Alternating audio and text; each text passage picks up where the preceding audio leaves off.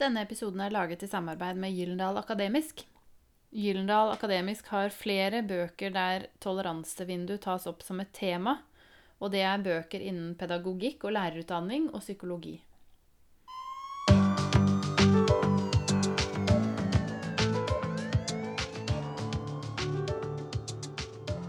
I dag har jeg tatt turen til Nittedal for å besøke min gode kollega Gunhild Sand. De siste 3 årene har ikke Gunhild vært så mye i akuttmottaket.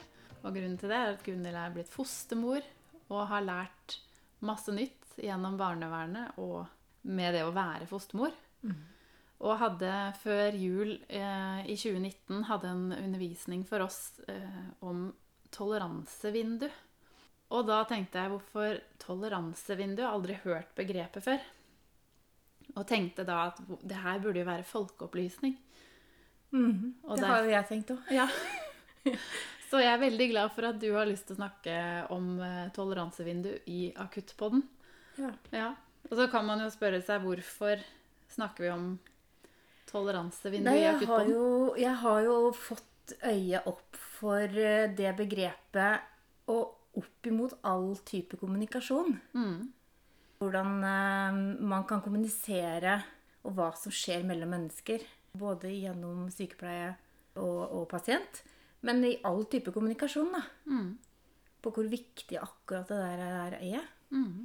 Og det går jo på det der med at når man blir født, så har man et veldig smalt toleransevindu.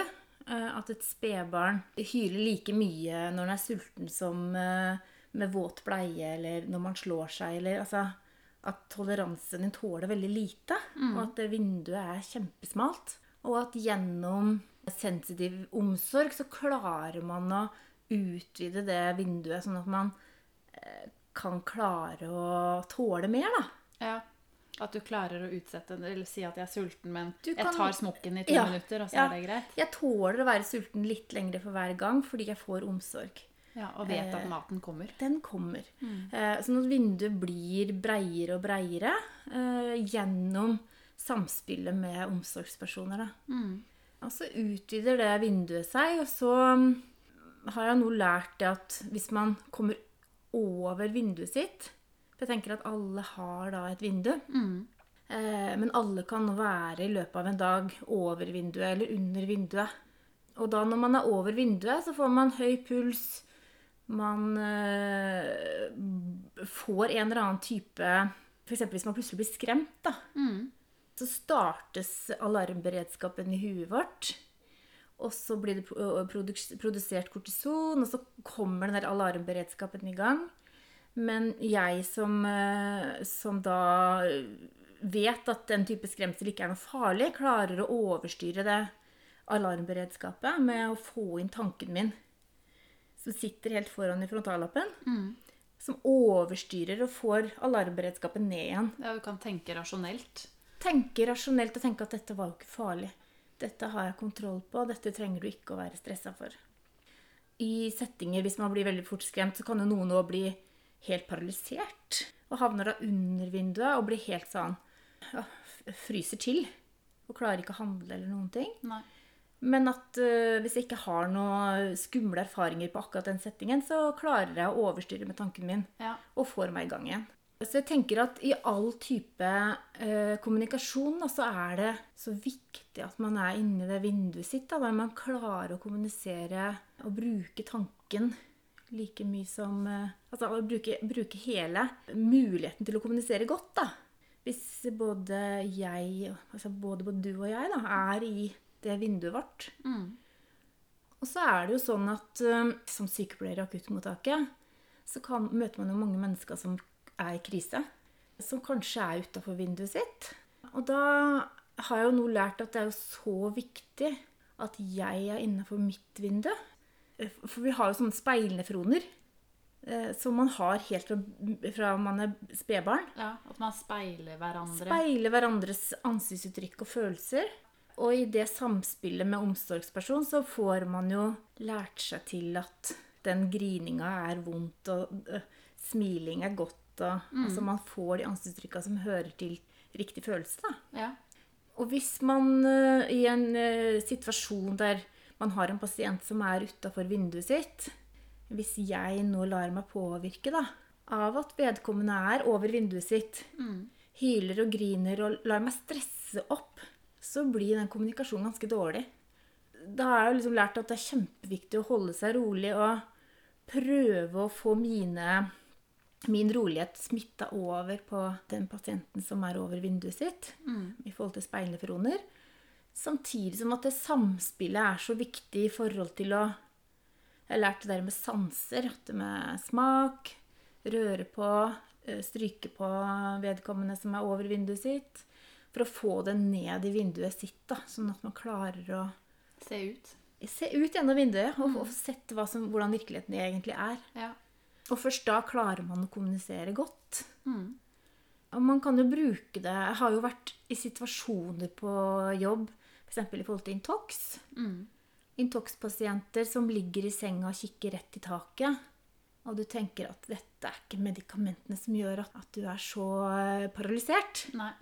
Og jeg har før vært så innmari irritert. Jeg har kjent at jeg har blitt så trigget av akkurat det der. Ja. Ikke svare på spørsmål. Svarer ikke på det jeg spør om. Ingen respons. Og jeg vet at du hører meg. Ja. Jeg har vært skikkelig sånn irritert da. Jeg har kjent at jeg har blitt skikkelig sint inni meg på det. Så du blir trigget opp og jeg blir trigget ut av mitt vindu. Og så har jeg jo lært det nå at mange pasienter, når de i en sånn krisesituasjon, at de kommer under vinduet og blir hypoaktivert. Og blir helt sånn paralysert da. Og apatisk. Helt apatisk, og ligger og blunker ikke engang. Nei. Og de klarer ikke noe annet. Nei. Det ikke viljestyrt. De får ikke gjort noe med det. Og når jeg vet det, så klarer jeg å gjøre en bedre jobb i forhold til den pasienten. Fordi at jeg vet at pasienten, han gjør det ikke med vilje, eller hun gjør det ikke med vilje. Det bare en situasjon vedkommende i. Så må jeg prøve å tenke at hvordan skal jeg klare å få vedkommende ut av den situasjonen den i, da, og få den opp i vinduet sitt. Og da har jeg jo lært på kurs det der med sanseapparatet, da. At det en viktig ting for å få vekka de hermetegn. Men det så viktig, har jeg begynt å skjønne, det der med brillene du har på når du møter folk for hvis du har med det der med hvor den du kommuniserer med nå, den virkelig helt i vinduet sitt, eller den over eller under, eller den veldig aktivert og motorisk urolig og sint, ikke sant? Da får du ikke en god kommunikasjon, og vedkommende får kanskje ikke med seg noen ting av det du sier, eller... Ja. Og viktigheten da må ikke bli sinnet selv, ikke bli trigget av det. Og som helsepersonell så tenker jeg nå da, at det ekstremt viktig å kjenne hva som trigger en selv. Og bli kjent med seg selv på hva det som gjør at jeg havner i en situasjon der jeg blir trigget da. Fordi at da gjør du ikke en god nok jobb. Du klarer ikke å være profesjonell. Nei. Og for noen år tilbake så hadde jeg en venninne som ble lagt inn på sykehus, og var innlagt i flere døgn. Hun lå på tomannsrom, og hun spurte meg etterpå, hvorfor var alle sammen så hyggelige med meg, og ikke med hun i nabosenga? Hva var det jeg gjorde riktig i hermetegn, som ikke hun i nabosenga gjorde? For det var helt tydelig for henne at de to da, på det tomannsrommet fikk to forskjellige behandlinger, og kommunikasjonen var annerledes, holdningen generelt da. Og jeg tror det går på det med triggere da. Og så det jo sånn at hvis man kjenner at vet du hva, den type lukt eller den type aggressiv adferd, det trigger meg så masse, jeg blir redd, jeg klarer ikke å gjøre en god nok jobb, så det helt greit å si, vet du hva, noen andre må ta den pasienten, eller ja, at man liksom kan være åpen om det da, i en avdeling. Det tror jeg kjempeviktig. Og så det jo sånn at man kan bruke det noe så enkelt som det her bildet da, med et vindu. Ja. Bruke i all type pasientkontakt, eller all type samhandling mellom kollegaer. Stresset avdeling med masse pasienter, skikkelig høy temperatur, masse stresset sykepleiere eller helsepersonell. Ja. Det blir ikke veldig god kommunikasjon mellom kollegaer heller. Nei. Altså det å tenke hele tiden og prøve å være innenfor vinduet sitt, da, det er kjempeviktig i forhold til all kommunikasjon. For da du hadde undervisning, så har jo du lært om dette i forbindelse med barn som har vært utsatt for omsorgssvikt. Barn som kommer inn i barnevernstjenesten man kan jo få utvidet sitt toleransevindu også på et senere tidspunkt i livet. Men jeg opplever jo å møte pasienter som kanskje fortsatt har et ganske snevert toleransevindu. Som ikke aksepterer det å kunne vente eller putte sine behov på vent. Som helst vil ha hjelp øyeblikkelig. Absolutt. Og jeg tenker der er det jo så viktig å ha det med toleransevindu i bakhodet. I all den kommunikasjonen med den personen. For du har jo mange mennesker som har opplevd både omsorgssvikt og traumer. Som ikke har fått bearbeidet og fått opp det vinduet sitt, da. Og som kommer inn i helsevesenet og trenger hjelp. Du når ikke fram. Nei. Hvis ikke du klarer å få det inn i det vinduet sitt, selv om det kan være kjempesmalt, så er det ekstremt viktig, da. Jeg synes etter den undervisningen når du har forståelse på hvorfor det er sånn, og at det har sine naturlige årsaker. Det går ikke på viljen. Nei. De har ikke mulighet, rett og slett. Nei. Det er noe som skjer i hjernen som gjør at de har ikke mulighet til å få på kapteinen sin, da. Nei. For det har vi ikke vært inne på, men det tenkte jeg vi kan være litt fornuftig å gå inn på. For du snakket om at dette her med når man handler utenfor toleransevinduet sitt, så er det handlinger som ofte er basert på noe som ikke er rasjonelt. Eller det er basert på følelser. Man agerer på følelser. Fordi man kanskje er redd, eller man blir sint fordi en annen er sint. Men at signalene ikke kommer fram til kapteinen. Kapteinen sitter jo helt foran der i frontallappen, og følelsene sitter jo midt i huet. Og så har du alt av det som er helt basalt, som sitter helt nede i lillehjernen på en måte. All utvikling av hjernen skjer jo fra helt bakerst nederst i hjernen. Fra hjernestammen. Helt fra hjernestammen, og du må liksom gjennom følelsene få hjernebaner, fysiske hjernebaner, over til kapteinen som sitter foran i frontallappen. Og først da klarer man å kommunisere via at man klarer å tenke logisk. Ja. Eller så handler man ut ifra følelser. Da stopper det i halvveis. Stopper helt. Og det blir jo sånn som hvis jeg skulle ha gått tur i skogen og jeg er mørkredd, og jeg ikke får på plass de hjernebanene helt fram i frontallappen, så handler jeg bare ut ifra at jeg er redd.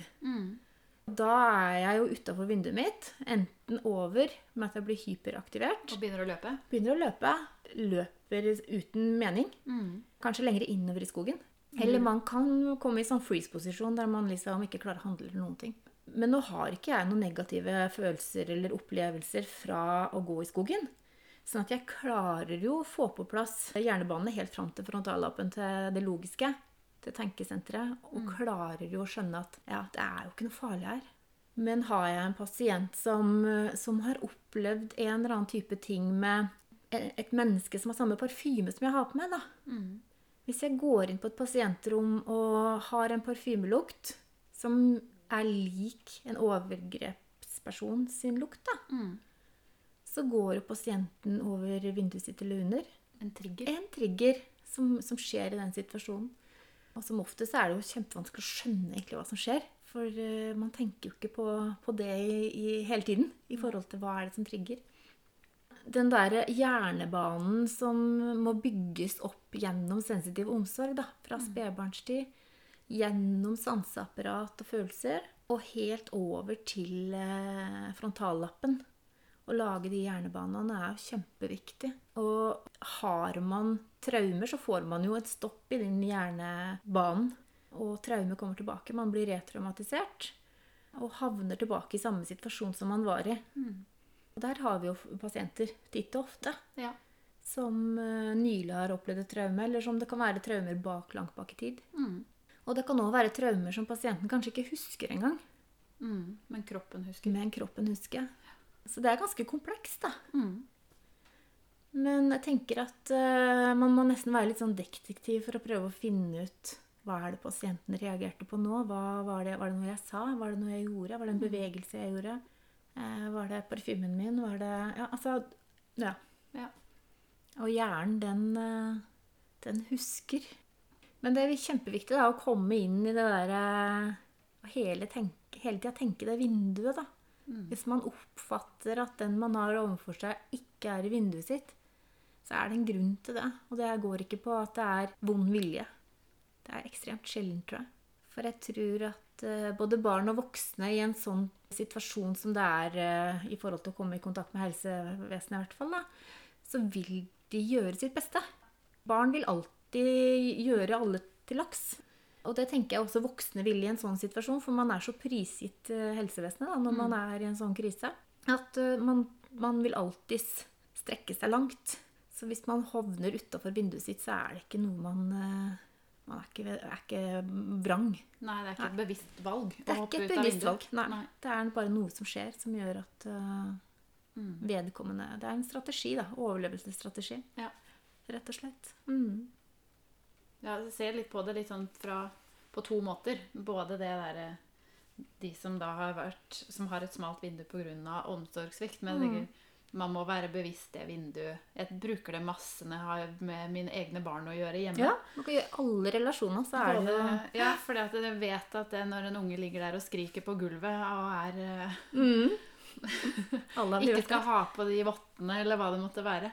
Ja. Så det der med å prøve å nå inn til de, og snakke til de, når de er i det moduset, det er jo ikke noe vits. Nei. Selv om du hever røsten, så har det ikke noe for seg. Og den der da, litt sånn avledningsmanøveren med å si, du, hvordan er det med, hvor mange lys er det i dette rommet her nå? Hvis du sier at en unge som ligger og griner, så er du ganske sikker på at den ungen stopper å grine og begynner å lure på hva holder du på med nå? Ja, og begynner å telle lysene. Begynner å telle lys. Ja. Og jeg er helt ferdig med å være sint for at den ikke vil ha på votta. Ja. Det er veldig snodig at hjernebanen kan bryte sammen og koble på noe annet. Det fungerer jo veldig ofte. Ja, jeg synes fortsatt at dette burde være folkeopplysning.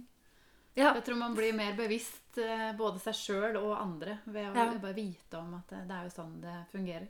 Jeg husker også at du hadde vist frem et sånn MR-bilde av en barnehjerne, hvor man kunne se at nevronene gikk... Er det riktig å si nevroner? Nei. Ja, det blir jo det. Hjernebanene. At det var signaler som gikk fra hjernestammen og helt fram på et vanlig, normalt utviklet barn. Det var en 4-åring. Ja. Der du så at hjernebanene gikk hele veien frem til frontallappen, og at hele hjernen var utviklet. Ja, det var aktivitet hele veien. Mens vi da så det motsatte hos en omsorgssviktbarn, der kunne man se hjernemasse da, hele veien fra hjernestammen og følelser. Men så var det ikke kontakt med frontallappen. Nei. Ingen hjerne der. Sånn at du fikk ikke de hjernebanene fram. Nei. Det var ikke signaloverføring? Nei, ikke kontakt. Nei. Og da kan du prate så mye du vil til det barnet og prøve å tenke logisk. Men barna har jo ikke sjans. Nei. For det er fysisk umulig. Og det å gynge, det var en metode for å få de tilbake inn i vinduet sitt. Ja, og det er veldig...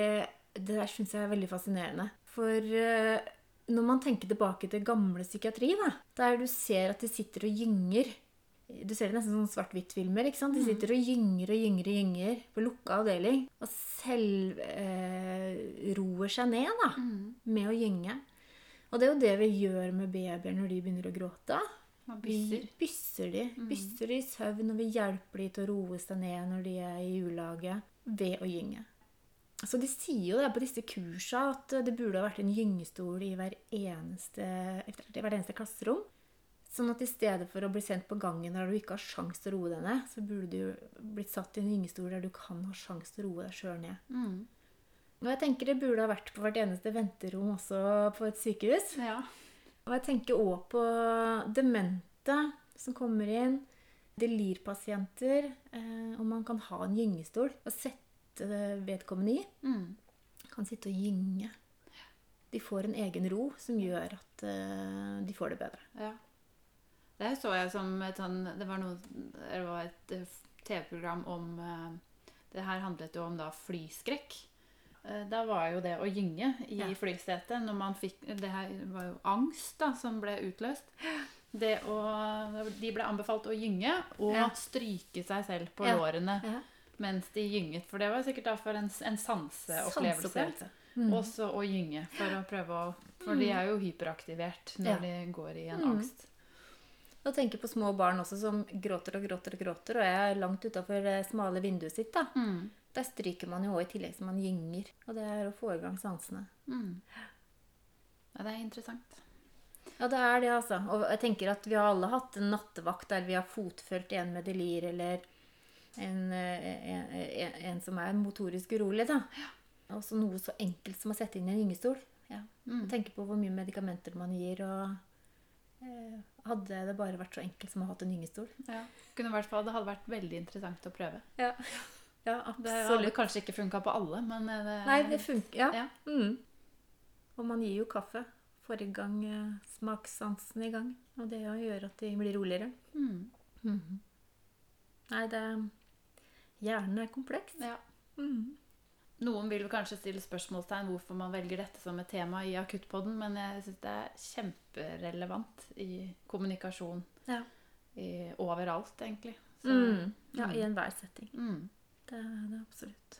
Vi kommer ikke noe vei med å være stresset og langt utenfor våre egne toleransevinduer heller. Nei. Så blir vi ofte fortalt at vi må gjenta informasjon, fordi at det er veldig få som husker det som blir sagt i akuttmottaket. Veldig mange glemmer jo hva som har skjedd i akuttmottaket også. Altså, det er fordi de har ikke sett ut av vinduet sitt. Da. Nei, de har ikke vært til stede helt. Nei. Så det er noe å tenke på.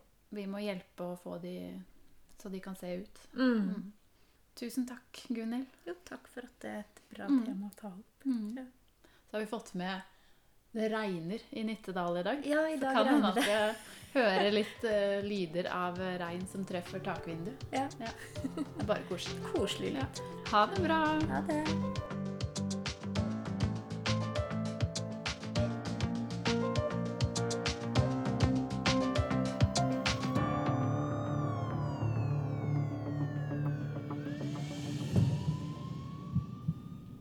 Jeg vil også anbefale Bufdir.no, hvor du kan se flere videoklipp som forklarer dette med toleransevindu.